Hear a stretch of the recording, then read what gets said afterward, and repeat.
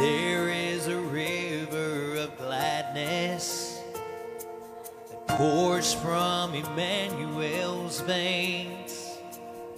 The sinner was plunged beneath the flood and got saved. Since then I walk in forgiveness. All of my guilt was erased. The chains of the past are broken at last. I got saved. Oh, I got saved. I'm undone by the mercy of Jesus. I'm undone by the goodness of the Lord. I'm restored and made right. He got a hold of my life. I've got Jesus. How could I want more?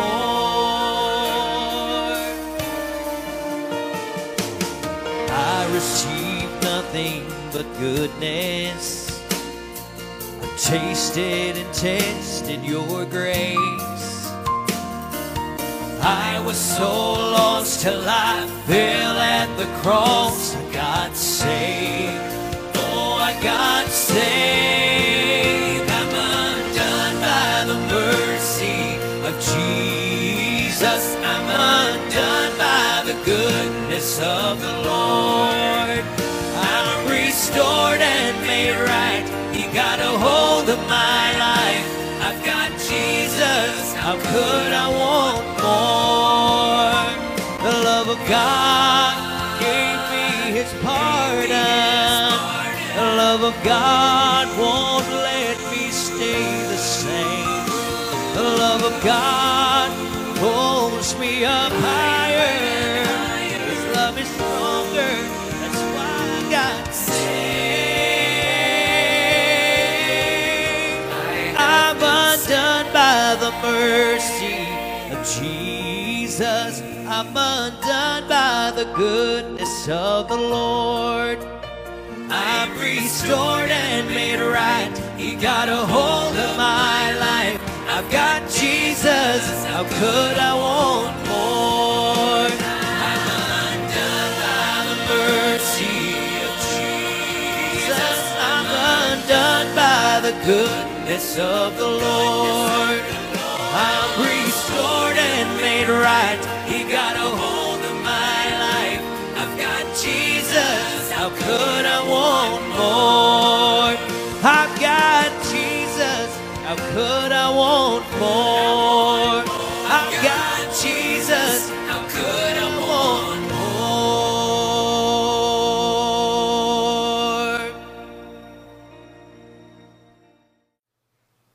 more? Okay, friends, we do want to pray right now and invite you to type in your prayer request for the service this afternoon.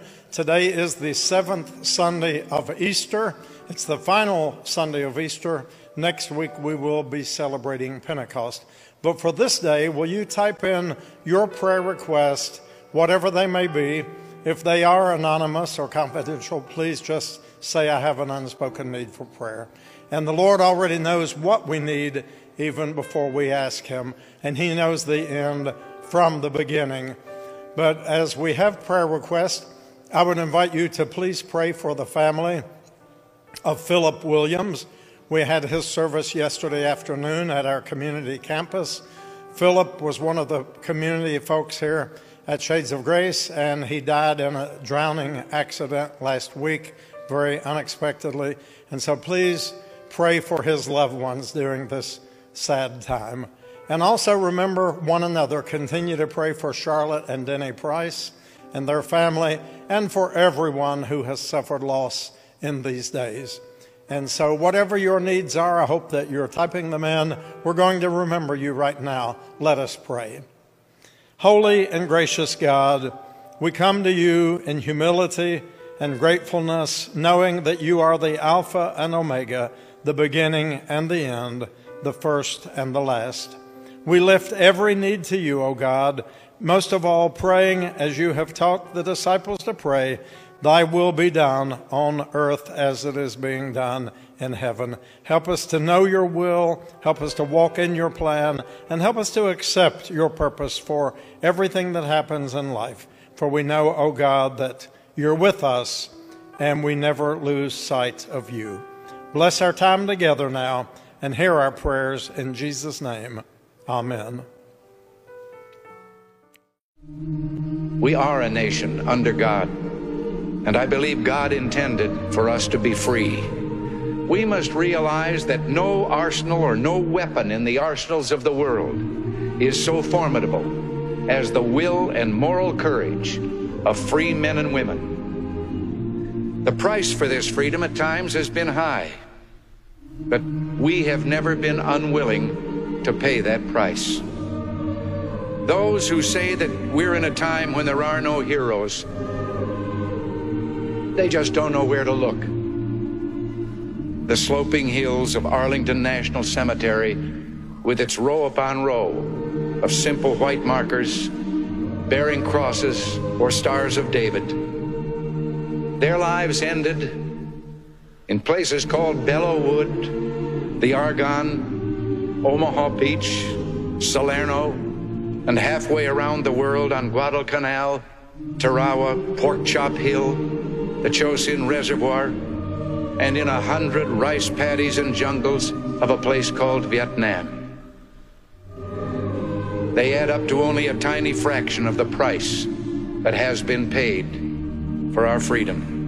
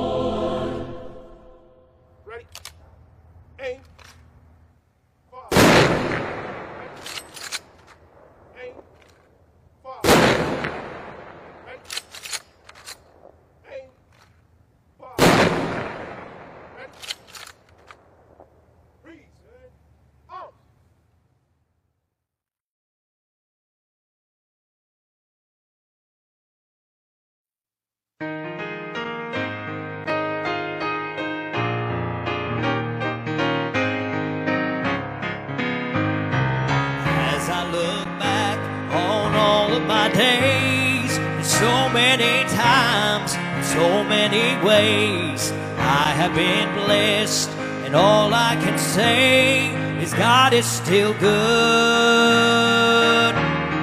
Sometimes the night brings sorrow and pain, sometimes my tears flow like the rain, but through it all, He's never changed. God is still good. God is still good when the waves roll high. God is still good all through the night. When I've done all I can and I don't understand, God is still good. Clouds of doubt, they darken the ways, but showers of blessings may come any day. He'll bring me through, and I'll stand and say, God is still good.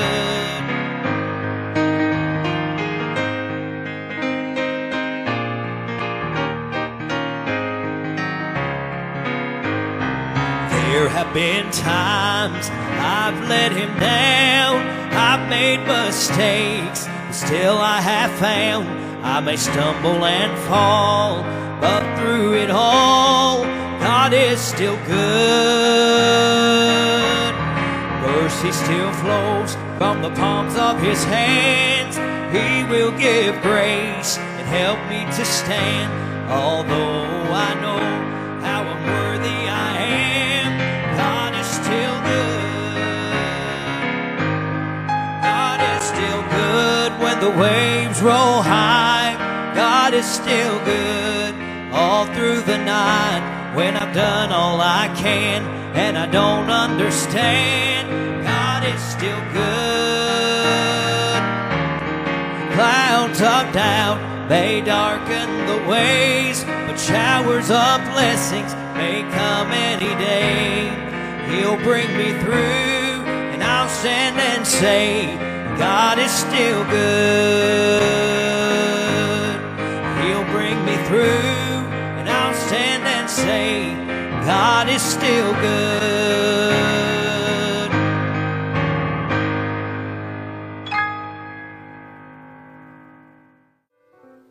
Okay, friends, we invite you to prepare your hearts now for the singing of the doxology. We have so many blessings in life, so many things to thank God for. And just ask you now to join me, wherever you are, in sharing this praise to the Lord. Praise God from whom all blessings flow. Praise God, all creatures here below. Praise God above ye heavenly host. Praise Father, Son, and Holy Ghost.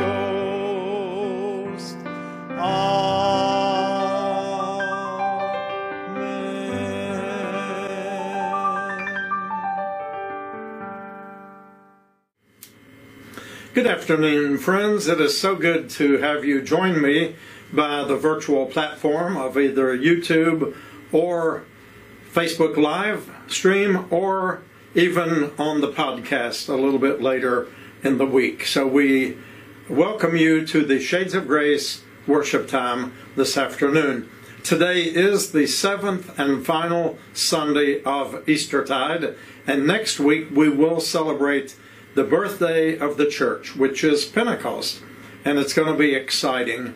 But today we will be talking about one of Jesus' prayers found in the Gospel of John 17. You know, there are a lot of prayers that our Lord gave us in the New Testament, and maybe someday we can do a study on the great prayers of Jesus.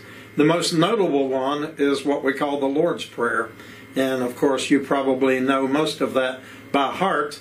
But today, this may be a lesser-known prayer, but I'm going to read it now from John 17, verses 20 through 26. I ask not only on behalf of these, but also on behalf of those who will believe in me through their word, that they may all be one. As you, Father, are in me, and I am in you, may they also be in us, so that the world may believe that you have sent me. The glory that you have given me, I have given them, so that they may be one, as we are one. I in them, you in me, that they may become completely one, so that the world may know that you have sent me and have loved them, even as you have loved me. Father, I desire that those also whom you have given me may be with me where I am, to see my glory which you have given me, because you loved me even before the foundation of the world. Righteous Father, the world does not know you, but I know you, and these know that you have sent me. I made your name known to them, and I will make it known, so that the love with which you have loved me may be in them, and I in them. So I titled this prayer of Jesus from John chapter 17, Jesus' Prayer for Unity. This weekend, as I have already mentioned, we conclude the seventh Sunday of Easter, but it doesn't mean that Easter has been canceled or discontinued, because we are an Easter people. We are a resurrection community. We follow the ones who said, I am the resurrection and the life. And he who lives and believes in me, even though he die, yet shall he live. You know, in the early centuries of the first church in Jerusalem after Pentecost, which we'll be talking about in the coming weeks, we will understand that every Lord's Day, every Sunday, was considered a little Easter. Now, we at Shades of Grace have been worshiping on Saturdays now after the pandemic, and that is our new offering to the community as an option for a unique time of worship.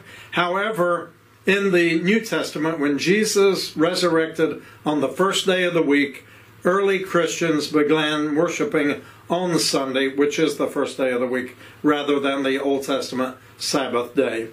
But let's never argue about the day in which we should worship, because the Bible clearly teaches that every day belongs to the Lord. The psalmist said, this is the day. Today is the day the Lord has made. Let us rejoice and be glad in it. And let us worship the Lord right now, every day and every hour. Let us keep our mind upon the Lord.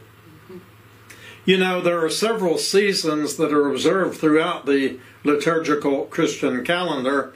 And during the last 6 months, for example, we've been celebrating a number of those special days. First of all, we began with Advent 4 Sundays preceding Christmas, as we had a time of waiting for the coming of the Messiah. Then we celebrated Christmas and the weeks of Christmas. And then we came into Lent, the season of Lent, and Easter, as well as other special days like the Transfiguration of our Lord, the Baptism of our Lord Sunday, and others. However, the end of Eastertide does mean we are preparing to celebrate a very important birthday, the birthday of the church. It's called Pentecost, and that season begins 1 week from today. And I'll be talking a lot in the coming weeks about the church, its function in the world, and help us to understand the power of the Holy Spirit that guides us and leads us into the truth of God's presence. First of all, though, when Jesus prayed the prayer for unity in John chapter 17, there was not a single church yet in existence on planet Earth. His prayer was meant to prepare the disciples and many others for that which would shortly come to pass. If you recall, the time of the New Testament did not come into existence until the resurrection of our Lord. And so Jesus still lived and preached and observed the Old Testament rituals as well as the disciples who followed him. But he was preparing them for a time to come when his earthly presence would no longer be with them, but the Holy Spirit would be sent in his name to guide the people. Until the day of Pentecost, the people had congregated in the temple at Jerusalem 4 special holy days. They gathered in synagogues or meeting houses. And in the New Testament, in the book of Acts, it tells us that the people actually met in house churches or house groups, small groups. And they went from place to place, breaking bread and fellowshipping together. And the concept that we have today of the megachurch maybe was relatively unknown in the time of Jesus. Now we do know in the book of Acts, it teaches us that God added to the church daily such as were being saved. But you and I both know that no single house that anybody lives in could hold 3,000 people. So this meant multiple houses and communities where people were being added. They were being brought into the kingdom by the witness of faithful disciples and individuals, rather than in very extreme large group settings. Before we go any further, let's be clear that the 21st century concept of church is really probably much different than originally understood at Pentecost. The first church that was begun, or the first church that was planted in Jerusalem, was led by none other than Pastor James. And James was a brother to Jesus our Lord. Some might say he was a half-brother, but the Bible does teach us that of the sisters and brothers that Jesus did have, his siblings, many of them only believed upon him after his resurrection from the dead. But James was set in order in the early church to be the pastor. And there's even a New Testament letter, a New Testament book, even though it is short, that bears his name. Now let's keep in mind that Jesus is the one and true foundation of the church. He stood on a mountain one day, and he proclaimed, "Upon this rock I will build my church, and the gates of hell shall never prevail against it." And then the church consists of all races, ethnicities, creeds, and any and all other labels that anyone would attach to humanity. You know, here at Shades of Grace, I hope that we all have thrown away the labels, well, at least the ones that we put on people and upon groups of people. And maybe the only labels that we carry in and out of the church would be sewn into the back of our shirt or in our pants. But as far as labels, we do not do that. God's church does not do that.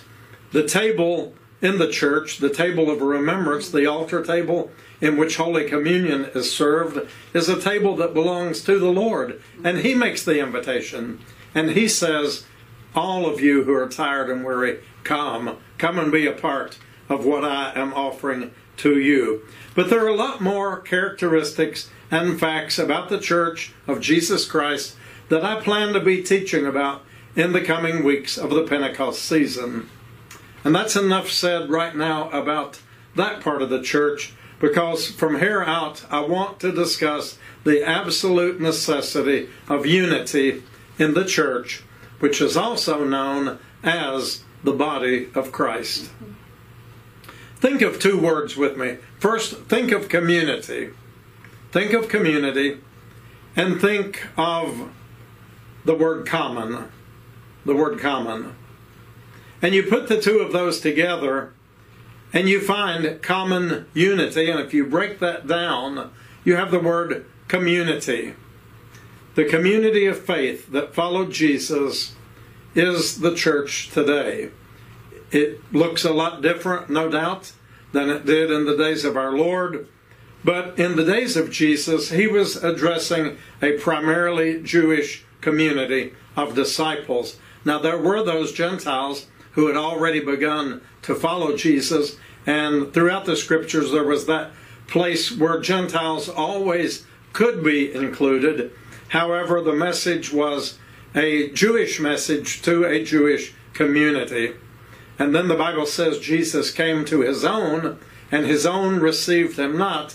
So as many as did receive Him, to them He gave the power to become the children of God. And that means you and me.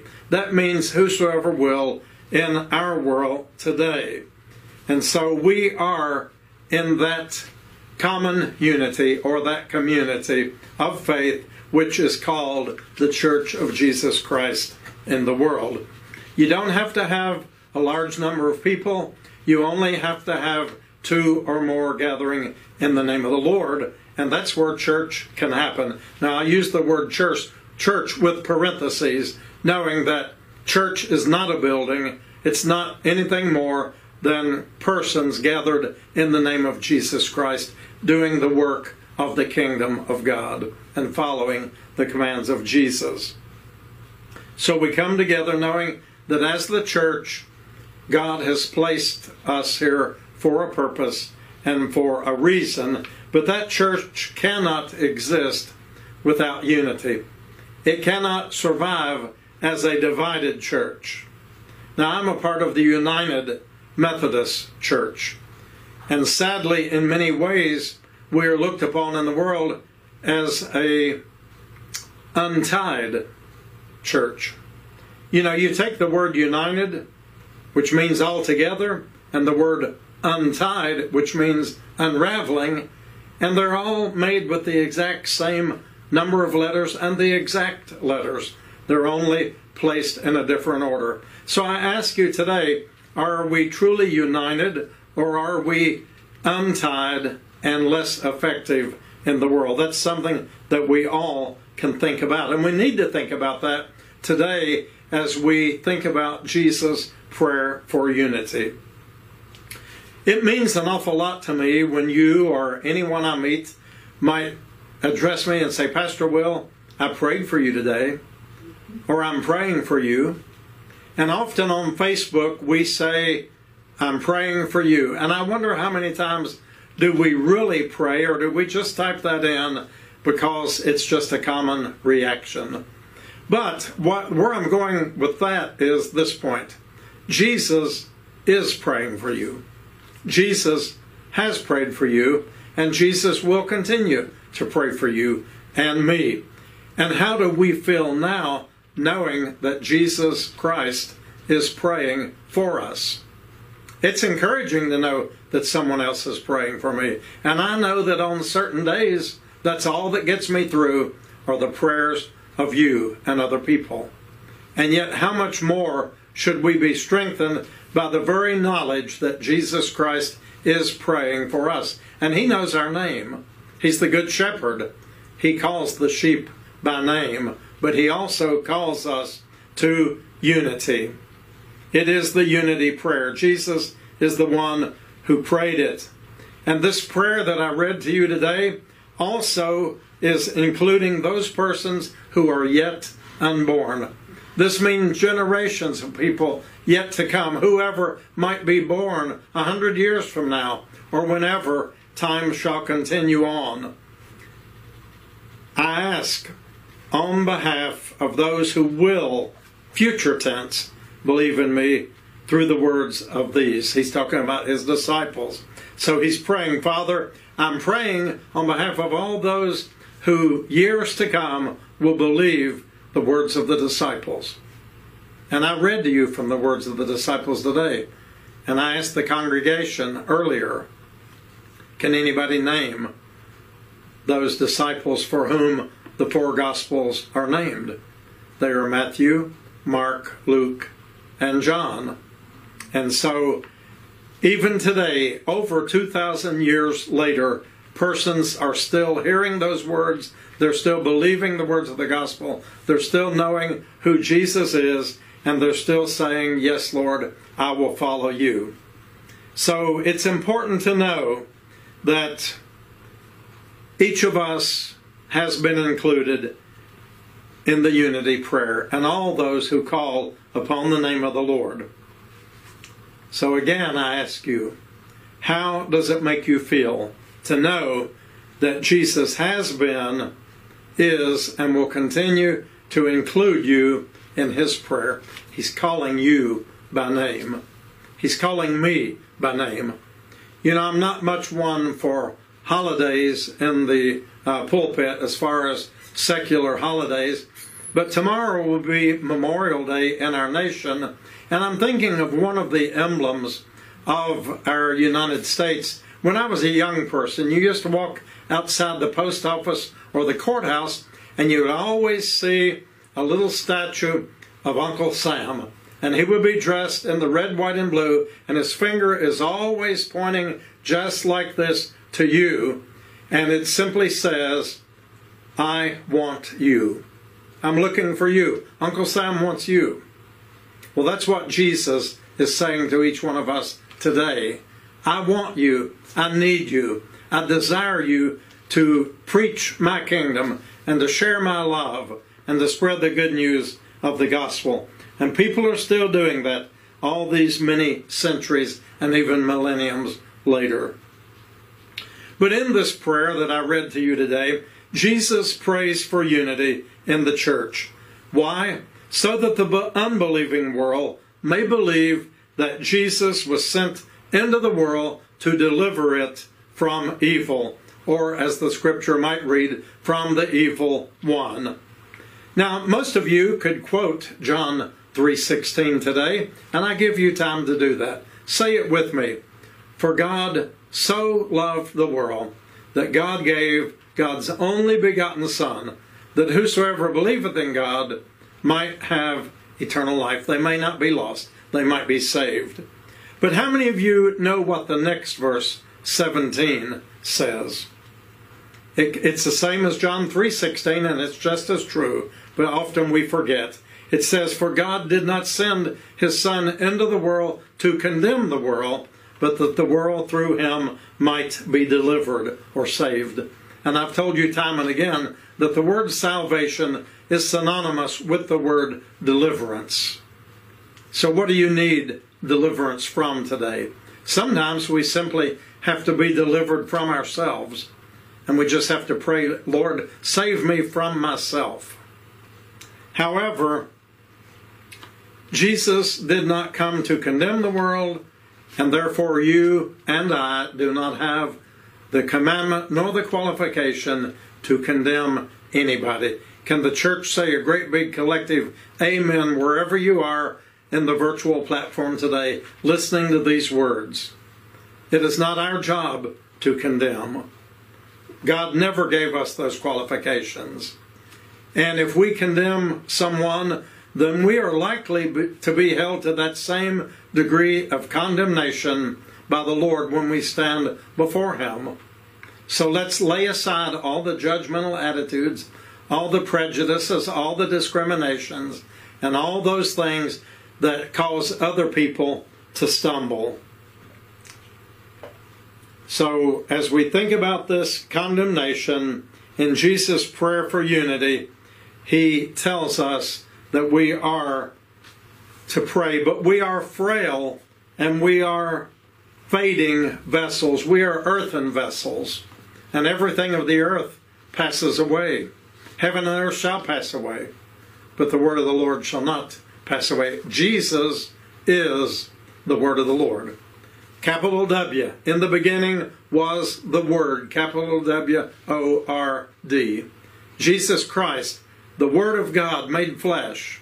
Jesus is the Word, and his glory never fades. But this treasure has been placed into the earthen vessels of our bodies, which the Bible clearly teaches us that are perishing on the outside every day. That means the physical body is dying a little bit more every day. But the inward person is being renewed a little bit more day by day. And that's called sanctification. That's called growing in grace and knowledge. And that's why Jesus prayed for us. That's why he prayed that prayer. And that's why he continues to lift your name and mine even today before the Father. You know, we only need to have been watching the news for the last couple of weeks to realize that somehow we are earthen vessels, and the glory that has been given to us somehow is not always being faithfully shared with an unbelieving world. The Bible does say, deliver us from the evil one, and yet Paul says, when I desire to do good, evil is always present. And you understand how that is. But just 2 weeks ago, today, I believe, we had the massacre in Buffalo. A group of innocent African-American people in the community that they knew and loved and felt so safe in were doing nothing more than just going to the grocery store in their neighborhood. What could be more innocent than that? Going to the grocery store, going to meet up with neighbors and friends, maybe share a smile or a bit of news about sadness or joy. You know, we are the church in the grocery store as much as we are within the buildings on Saturday or Sunday. I hope you understand that. You are the church wherever you go. And these people, these brothers and sisters in Christ, the family of God, were shot, they were killed, they were mowed down with hatred because of the color of their skin and no other reason. May God have mercy. May God help us to understand that we are the children of God, created in the image and likeness of God. And you know, the news was all about Buffalo that next day, and we didn't hear a whole lot about it. But on Sunday, which was 2 weeks ago, today actually, there was a shooting in California in a Presbyterian church, which could have been much, much worse, although the killer was apprehended before a whole lot of lives were lost. But that was an Asian American community of Christians, brothers and sisters of like precious faith, who were doing nothing more than gathering to worship and then to have a business meeting and fellowship together when they were attacked. Innocent people by hatred and by someone who is being driven by the forces of darkness rather than being drawn by the power of the light. And if that wasn't bad enough, then on Tuesday of this past week, the tragic story that continues to unfold in unbelievable phases of innocent elementary school children, 7, 8, 9, 10 years old, who were attacked in the presumed safety of a classroom with their teachers 2 days before the end of the spring break. They were ready for summer vacation, happy children that just had their award celebration. Many of them had had their last picture made just an hour or two before, and some of them had pictures made with their mother or father or grandparents or friends, not knowing that within just a couple of short hours their innocent young lives would be mowed down. All of this simply serves as a reminder that we need unity in the body of Christ. And we sit around and argue about things that are trivial. And the Lord warns us in the Bible, the scripture writers teach us, that we are not to get caught up in all of these kinds of discussions and questions and topics that generate strife. There will always be people who will come to try to find out what they can find out from you so they can go into the community and assimilate it out into the community and always add something to it or take away something from it. So that's why the Bible says, let our yea be yea and our nay be no. Let it be a yes or no. And as people of faith, sometimes we need to exercise that faith a whole lot more than we currently are, because so often we forget all about these tragedies until the time comes that it's at our door. And then all of a sudden, we expect the world to stop, and yet we wouldn't stop long enough to even pray that God could use us in the situations that I've already talked about. You see, unity is something we need around the world. I'm not right now talking about Ukraine, although it's being devastated daily by the attack from Russia. And I'm not talking about Nigeria right now. And we have a grade school there, Shades of Grace Elementary School, with 180 students and 8 teachers that we sponsor. And I'm not talking about Nigeria. I'm talking about our own homeland. I'm talking about the United States. How long can this be allowed to continue? Does not the Bible state very clearly, a house divided against itself cannot stand? What part of cannot do we not understand? A house divided against itself cannot stand. And we see that. One group is pitted against another group, and this person doesn't like that person. And we are at odds with one another, forgetting that we're all created in the image and likeness of God. And may God have mercy upon us. And there has to be something beginning in my heart and in your heart. The songwriter says it only takes a spark to get the fire going. And then all those gathered around can warm up to its glowing, but it has to start somewhere. Will it start in your heart today? Can we start this unity anew in our own heart? Because it's not my brother or my sister, or the preacher or the deacon, or the music teacher or the songwriter, or the politician or anybody else. It's me. It's me. It's me, O Lord, standing in the need of your grace and standing in the need of unity with those around me of like precious faith.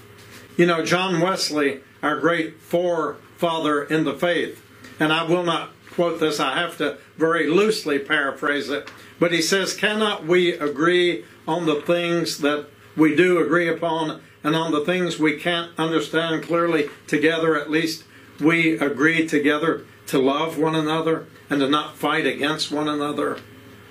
You know, I think God looks upon the church with sadness and disdain and even disgust sometimes, because we have so often made it into a little country club rather than a house of worship, a place that should be called a house of prayer for all people.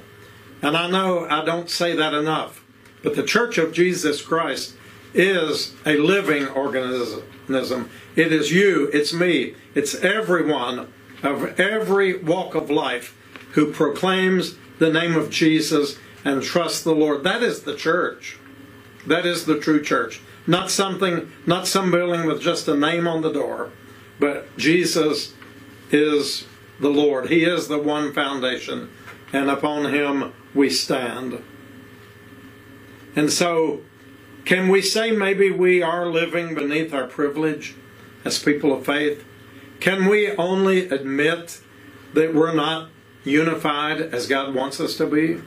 You don't have to go very far. You don't have to go beyond Washington to be able to see that one political party is opposed to the other political party, and it goes both ways. I'm not singling out anybody. I'm simply saying that human nature has not changed, and human nature can only change when the Holy Spirit moves upon us and in us, and that we have a willingness to see life through the eyes of Jesus and hear the cries of the least of these as Jesus hears them. Not to simply pass by and pretend that it doesn't exist, but to stand up and be counted and make a difference in the world. That's what unity means. So we do live beneath our privilege. That prayer that I read a few minutes ago from John chapter 17, did he not only pray that the unbelieving world would believe? No, he also prayed that they will know the Heavenly Father loves them, even just like he loves Jesus.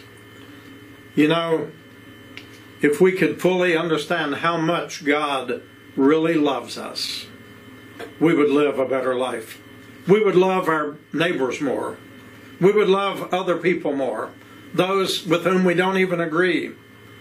We would love people. You know, the Bible says, he that loveth not knoweth not God, because God is love. If we don't love, we can quit preaching and we can go to the house, because we're making a mockery of Jesus Christ and what he has taught us and prayed that we need to do. He prayed that the unbelievers would understand the love of the Father for them. We sing that song, "Oh, how he loves you and me." How much does he love us? How deep is that love? How wide? How high? How tall? The children sing the song, it's so tall you can't jump over it. It's so low you can't tunnel under it. It's so wide you can't go around it. You got to go in through the door. And you know, Jesus gave many stories, many parables, many teachings about love, and that love covers a multitude of sins.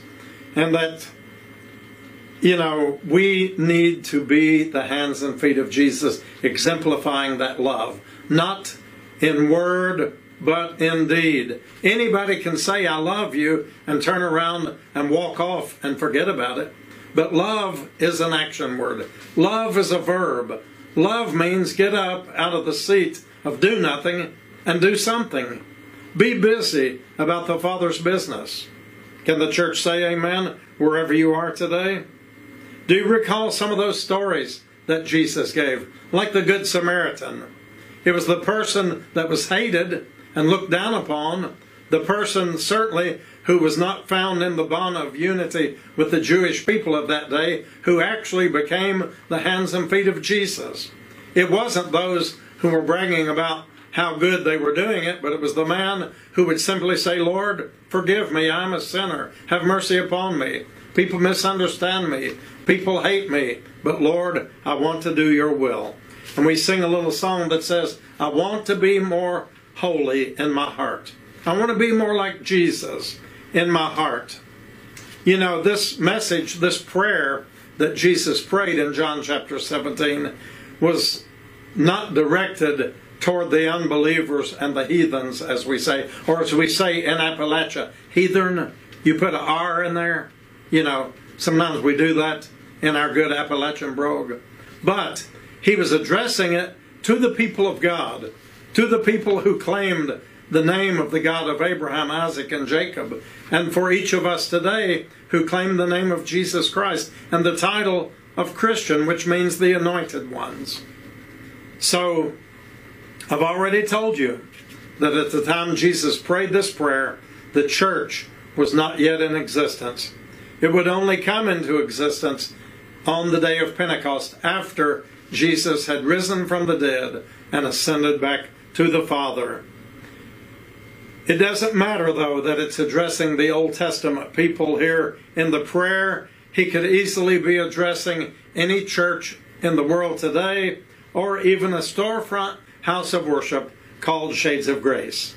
The message is for God's people, not just leaders, not just for preachers, but for all of us.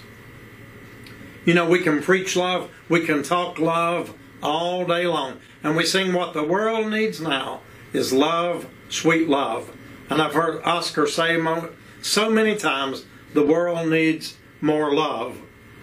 But how many of you know the words about love are cheap? Somebody said words are a dime a dozen. How many humble seekers for the truth? How many people who are looking for a better way and are actually trying to find God and hope and peace in their lives have been turned away from God rather than being drawn into the presence of God? Because we are not in unity. We are a divided people. And this denomination preaches one thing, and this denomination preaches another thing. And then we condemn other people, and we say, well, I've got the real truth, and those people don't have the truth. Let me tell you, if you have Jesus in your life, you have all the truth that you'll ever need, because he said, I am truth. I am the way, I am the life, but I am the truth. So seek Jesus, trust Jesus, love Jesus, and you won't have time to spend time arguing about the things that divide us, and we will find ourselves being a unified people. You know, this is really where the rubber meets the road. Think about that. That prayer of unity produces what is called the fruit of the Spirit. And they mean love, joy, peace, patience, kindness, generosity, faithfulness, gentleness, and self-control. And you read about that in the letter to the Galatians, chapter 5. Now let me ask a question. Do my words match up with that list of the fruit that I just read? Can I confess? Must we all confess that there's still work to be done on that part of our lives? You know, we talk about patience, and then we blow our stack when things don't go right. You know, we talk about peace, but then we go out and involve ourselves in things that create unrest in the world. We talk about kindness, and we go out and then we live with bitterness and anger in our heart. And we talk about generosity, and then we fail to even give a piece of bread to somebody who's hungry. We talk about self-control, and yet we will explode without cause for any reason. You see, words are cheap. But how is it with you today? How is it in your heart and in your soul?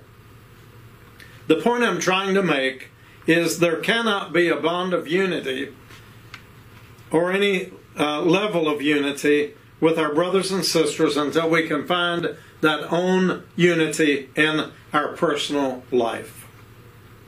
You're not going to find it in somebody else if you haven't found it within yourself, because you cannot give what you don't have. I read a meme on Facebook, and I'll paraphrase it, but it says, if you cannot find Christ in the beggar who comes to the door of Shades of Grace for a piece of bread or a bottle of water or a prescription or a hot shower or some warm clothes, then you're not going to find Jesus, even though you take communion and proclaim, because you're looking in the wrong places. You're not unified.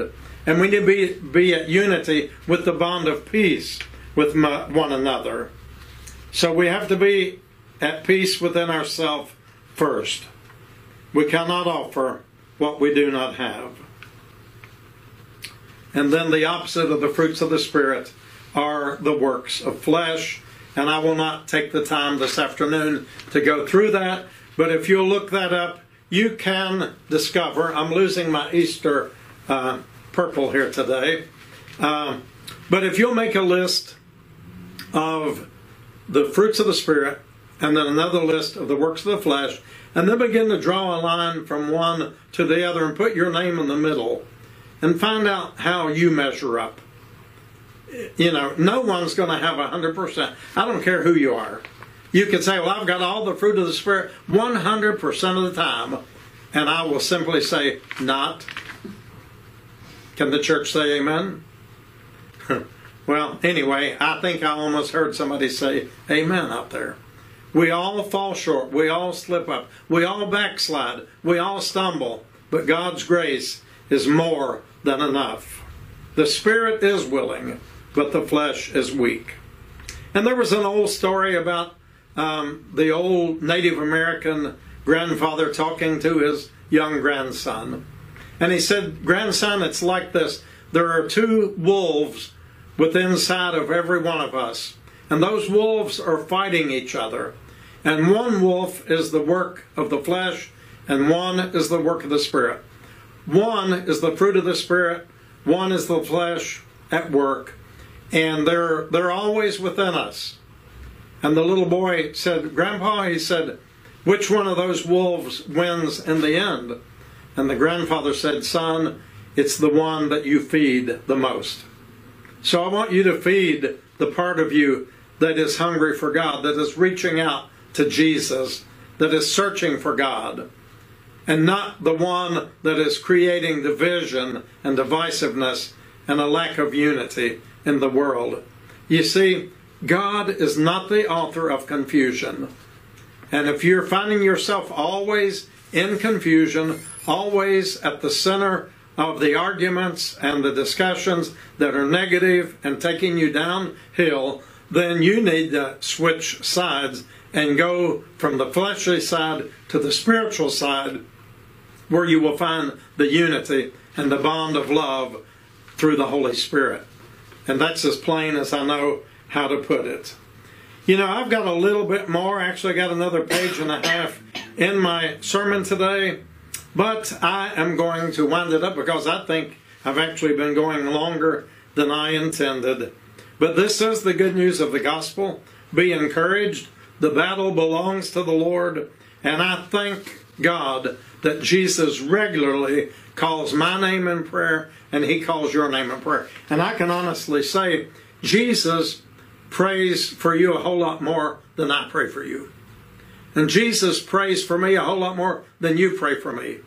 But we need to pray without ceasing. And that doesn't mean we have to have our head bowed and our hands closed and our head down. But it means in everything you do, you give thanks to God. In everything you do, you honor God with your actions, deeds, and the words of your lips. And bring unity into a world that is so filled with divisiveness today. I pray that God will bless you, dear friends. And I so much look forward to meeting with you again throughout the week by means of our virtual platforms of Facebook live stream and of YouTube and through the podcast that we offer throughout the week. And look forward to meeting you again in the house of worship next Saturday morning at 10:30 in Shades of Grace, downtown Kingsport, Tennessee. Have a wonderful week. God bless you, dear friends, in the name of Jesus Christ, until we meet again. Bye.